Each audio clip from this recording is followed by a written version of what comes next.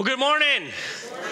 So amazing that today, with literally millions and millions of other people, and thousands and thousands and thousands of other churches all across this globe, that we gather together to celebrate the greatest event in the history of the world. That 3 days after the death of Jesus, the stone was rolled away, the tomb was empty, and Jesus Christ was no longer there. He had risen from the dead. And because of that, we gather together to celebrate. And I want to welcome everybody to Easter at Crossroads. Those of you here in person, those of you that are at home, or you might be traveling on spring break, but welcome. Welcome. What I want to do today is talk about what I believe is the biggest question of your entire life. There's not a question bigger than this question that we all need to answer. We need to know the answer to.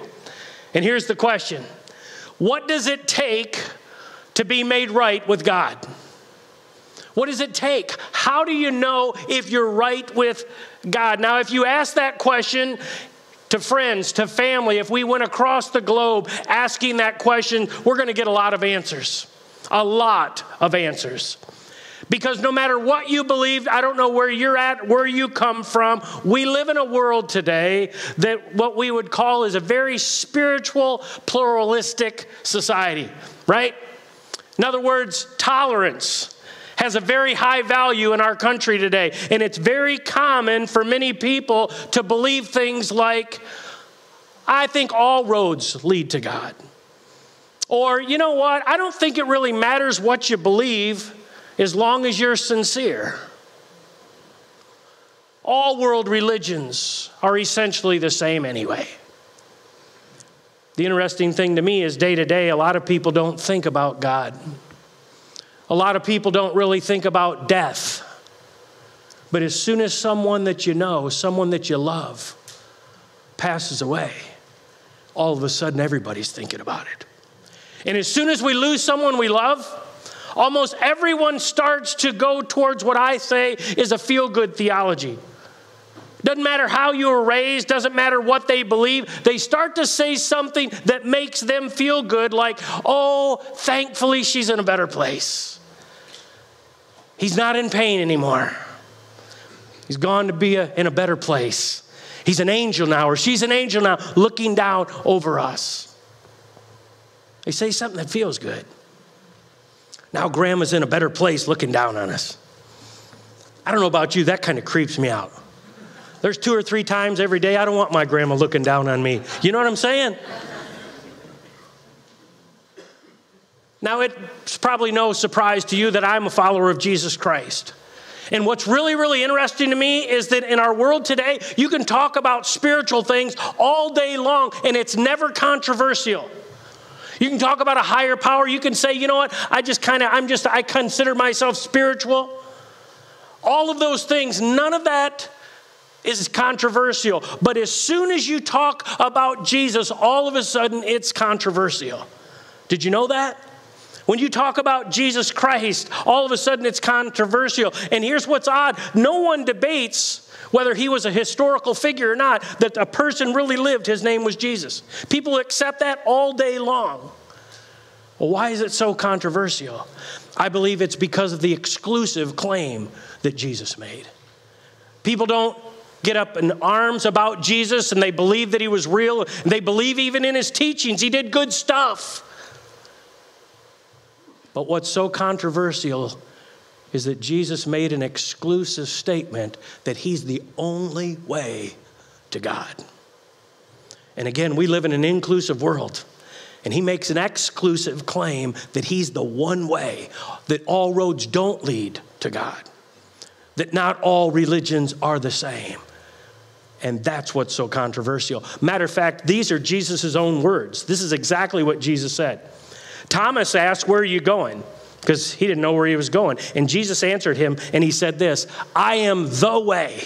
The means one. I am the way, the truth, and the life. And then get this, and no one comes to the Father except through me. In a very inclusive world, a very pluralistic world, Jesus makes an exclusive claim and says, I'm the one way. What I want to do today is I want you to think for a moment. I want you, no matter where you come from, what your thought process is, I want you to understand that not all the world religions are the same, because only Jesus made the exclusive claim that he's the way. I could give you a quick rundown of all the world religions or some of the major ones to show you how different they are. Buddhism believes there is no God. They don't believe in a final existence. They believe they're going to have countless rebirths. And eventually, you hope to end the cycle. That's what a Buddhist believes. Hinduism, they believe in an impersonal God that's reached through deities or little statues.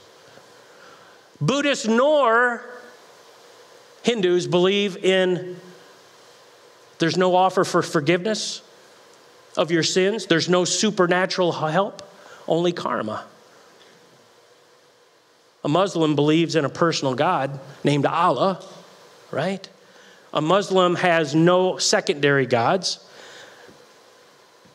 but they totally base their faith on being able to perform well enough to do the right do's and not do the don'ts, and they hope that they get in. And then New Age, there's no type of God. Your goal is to be one with the cosmos, one with the universe. Now contrast all of those with being a Jesus follower who believes in a personal God, who loved his people so much. God so loved the world that he came as a human being, and he lived and he suffered and he died that horrible death on the cross. They buried him in a borrowed tomb, and 3 days later, he defeated death and he rose from the dead. And he said, I'm the one way, because I'm the only one who's ever defeated death. Here's what I want you to do today. It's really simple. I'm going to ask you to consider Jesus. To consider Jesus. If what he says is true, he's the only way. And I want to be really clear. I'm not going to ask you to consider our church. I'm not. I'm not even going to ask you to consider a denomination. I'm not even going to ask you to consider other Christians, because let's just be honest. Some Christians are really, really weird, right? Some are very, very harsh, very, very judgmental. You can get turned off by Christians, but you won't be turned off by Jesus. I'm not even going to ask you to consider me. Although I'm a follower of Christ, listen, I'm not perfect. I will let you down if you watch me long enough. If you don't believe that's true, ask my wife. She'll tell you, right? So consider Jesus. 3 aspects of his life that I'm going to ask you to consider today. All right? If you're taking notes, if you're sitting at home and you downloaded those, or you brought them with you here, if you got them on your phone, fill this in if you would. Consider the ministry of Jesus. Consider the ministry of Jesus. Consider that he came on a mission. He came for you and I. He was on a mission. Mark chapter 2, verse 16 and 17, which he essentially tells us why Jesus came. I love this verse. When the teachers of the law, who were Pharisees, saw Jesus eating with sinners and tax collectors, he was hanging out with people that religion rejected. They asked his disciples, why does he eat with tax collectors and sinners? In other words, why does he hang out with these low-life people? Why doesn't he hang out with us religious people? Why would he stoop so low and hang out with sinners? And I love this with all my heart, because Jesus didn't come for those of us that have it all together. First of all, because the Bible says none of us have it all together. He came for people that needed help like me. He came for sinners. The Bible says he didn't come for the righteous. He came for the sick. That's you and I. I love that. He didn't come for those who are perfect. If you're here today or you're watching at home and you think you're perfect, you're just badly mistaken. But you just sit there and live in that dream world and polish your halo. None of us are perfect. And not only did he come for sinners, when you look at the ministry of Jesus and you look at the miracles that he did, he healed blind eyes. He healed deaf ears. He caused the mute to speak. That's what he did. He multiplied a little boy's lunch to feed thousands and thousands of people. And here's what's so funny to me. Even the people that hated Jesus saw the miracles that he did, and they didn't deny that he did these miracles. They were trying to figure out, where did he get his power from? So consider the ministry of Jesus. I look around our church, and there are literally hundreds and hundreds of people that are walking miracles of God's work and what he did on the cross and defeating death. We've seen God do amazing things, take people that were a mess and then were transformed by Jesus. They were addicted and now they're free. They were full of hatred and now their hearts are full of love and grace.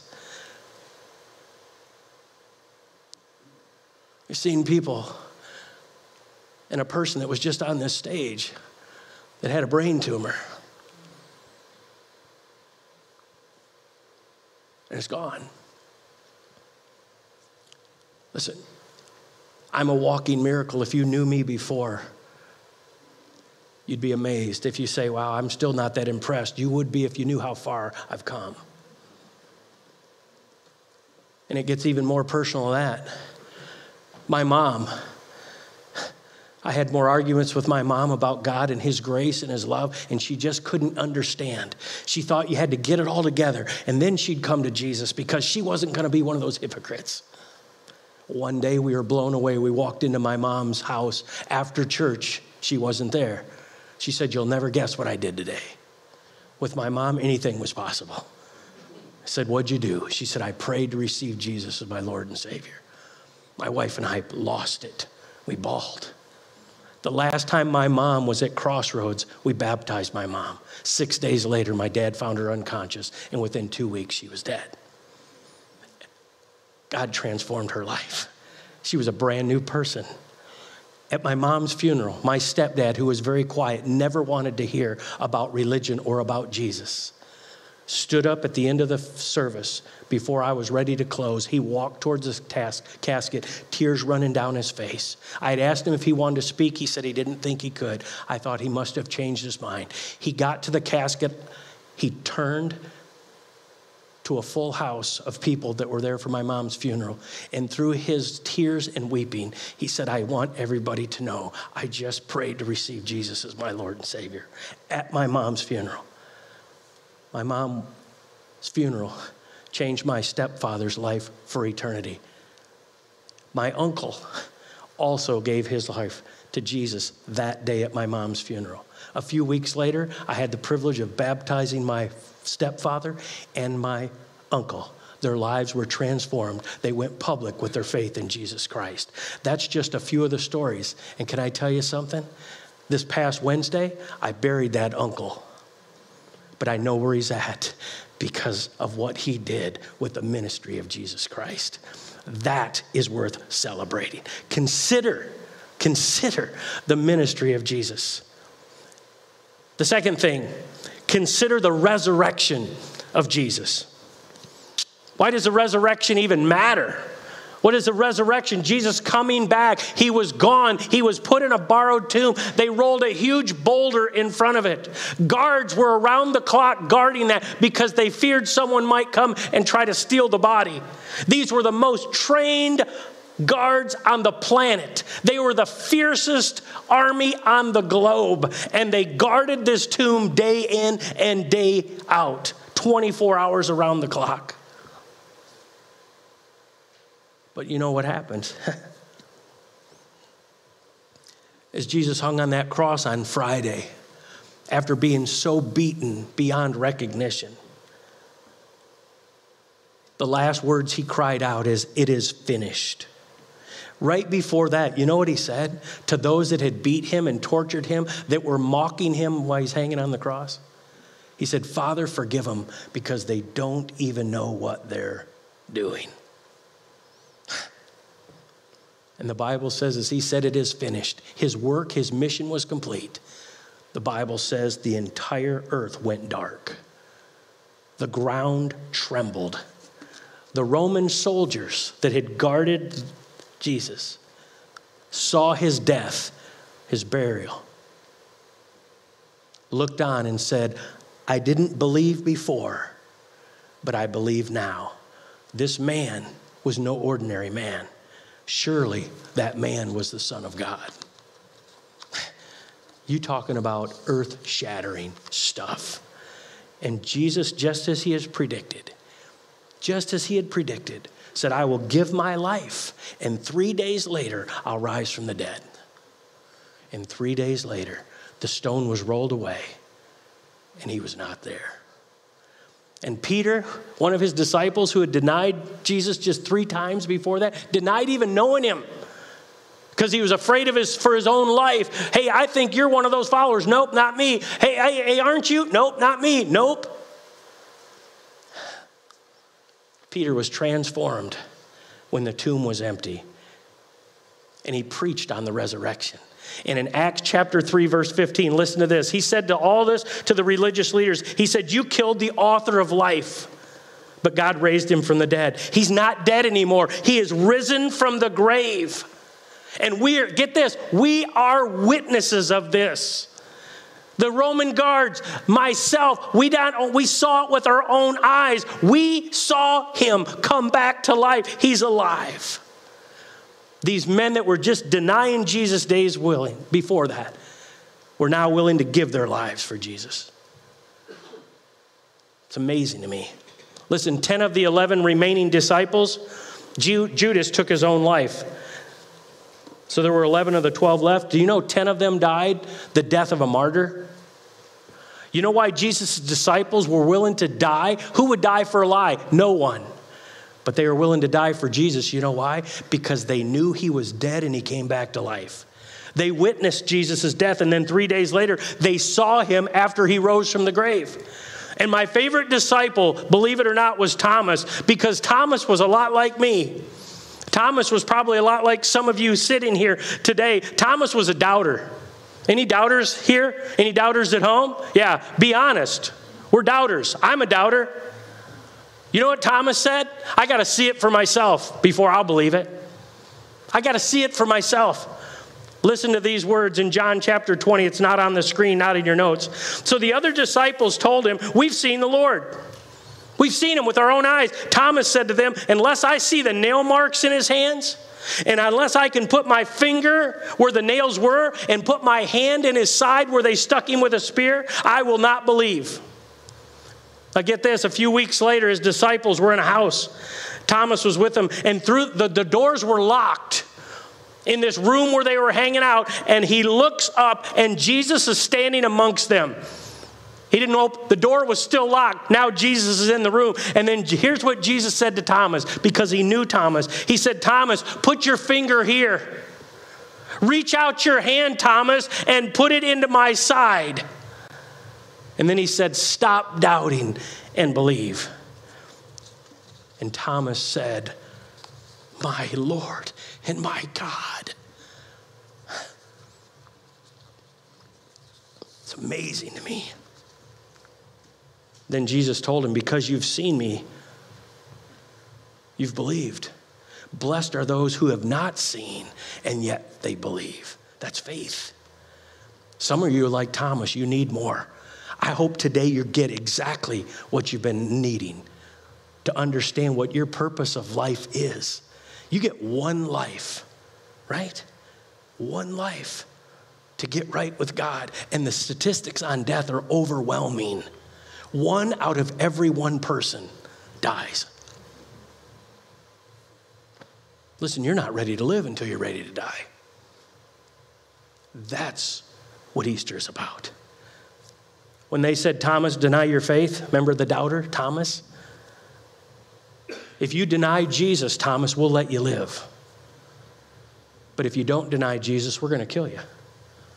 You know what Thomas the doubter did? He said, I'll never deny my faith of the one who died and rose again for me. I will stand by him for the rest of my life. You know what they did to Thomas? They drove a stake right through his body. They impaled him. Why? Because he wouldn't deny his faith in Jesus. You know why? Because he saw it. He was an eyewitness. The tomb was empty, that Christ had risen from the dead. He had put his fingers in the nail prints. He had put his hand in his side. He was willing to die. The third thing I want you to consider is the eternal message of Jesus. The eternal message of Jesus. How are we made right with God? We all need to know that. Romans 3:22 tells us we're made right by God with what? We're made right with God by placing our faith in Jesus Christ, who I remind you is the way, the truth, and the life. No one comes to the Father except through him. It's that exclusive claim. We're made right by God by placing our faith in Jesus Christ. Notice what it doesn't say. It doesn't say you're made right with God by being good enough, by doing the do's and not doing the don'ts and hoping one day you have more good than bad and you get in. That's not what it says. By stop saying in all those cuss words when you go golfing. It's not it. By not yelling at your kids in the car on your way to church on Easter Sunday.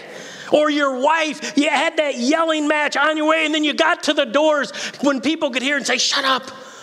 We're going to go worship Jesus now. Now smile. Act like you like it.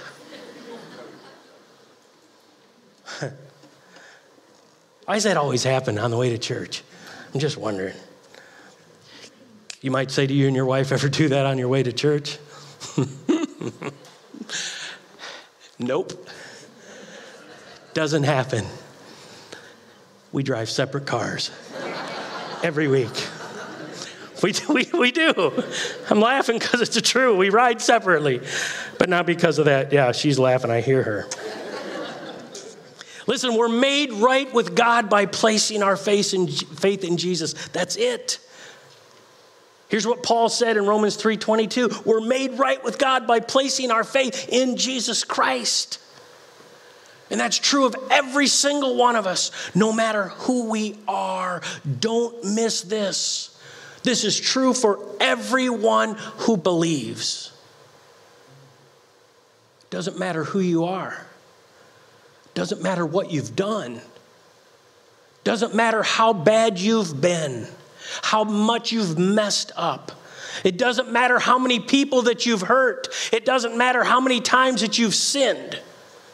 You're made right with God, not because of your performance, but because Jesus' performance was perfect. And he took the penalty that you and I deserved on himself on that cross. He became your sin and mine on that cross. That's the difference between any religion and a relationship with the only God that defeated death. Jesus didn't come to start a religion. He came to offer us a gift of eternal life, a gift. He came to show us the love of God. Religion is all about how you perform. Every religion just has a different list of do's and don'ts. Jesus came so you and I could have a relationship with God. But he paid the ticket.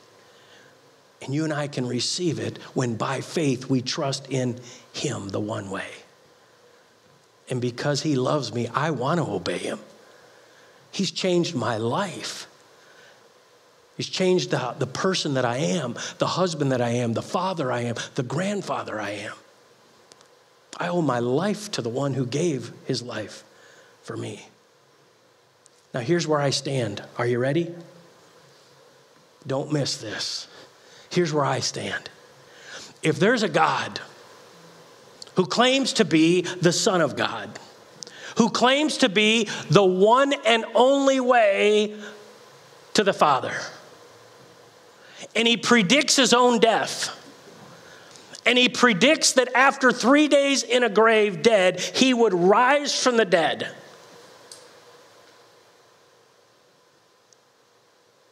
And he dies a horrible death on a cross. And 3 days later, he does exactly what he said he would do. He rose from the dead. I'm going with that guy. I'm going with that guy. I'm going with the one who came to this earth for me. Someone who is a sinner, someone that has a past, someone that's very sorry for a lot of the things I've done. And the God that showed me that he loves me so much, he would sacrifice his son for me. Because of what he did for me, the only reasonable response is, Jesus, take my whole life. Take my whole life. I want to use the rest of my life to point people to you. Because everyone I love and care about one day will die. And then what? We've got one life to understand this truth, that Jesus is the only way, and by faith, turn from our sin and turn to him. Some of you, that's where you're at today. I hope you got what you needed today. I hope you've not only considered Jesus, but you're saying to yourself, wow, because, Jesus, of who you are and because of what you did, by faith, the only reasonable response is yes. Take my life. I give it to you completely because you gave your life to me. It's the only reasonable response. Would you bow your heads with me? Father, we pray that you would do miracle after miracle today because of the perfect work of Jesus. Listen, some of you here are followers of Jesus. Some of you listening in, you're followers of Jesus. But my guess is you're like me. You've got some friends, some family members, some neighbors, some coworkers that don't know Jesus.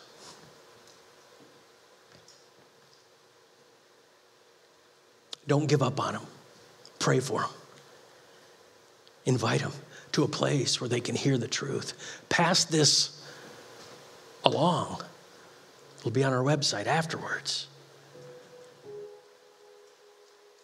For those of us that are followers, to say thank you on this Easter Sunday to the God that so loved us that he gave his one and only Son doesn't even seem like enough. But God, thank you. I can't imagine as a dad or as a grandpa giving up one of my kids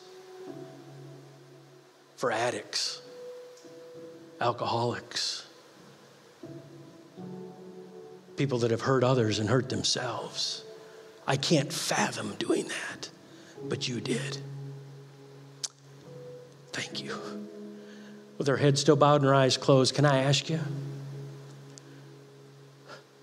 are you right with God?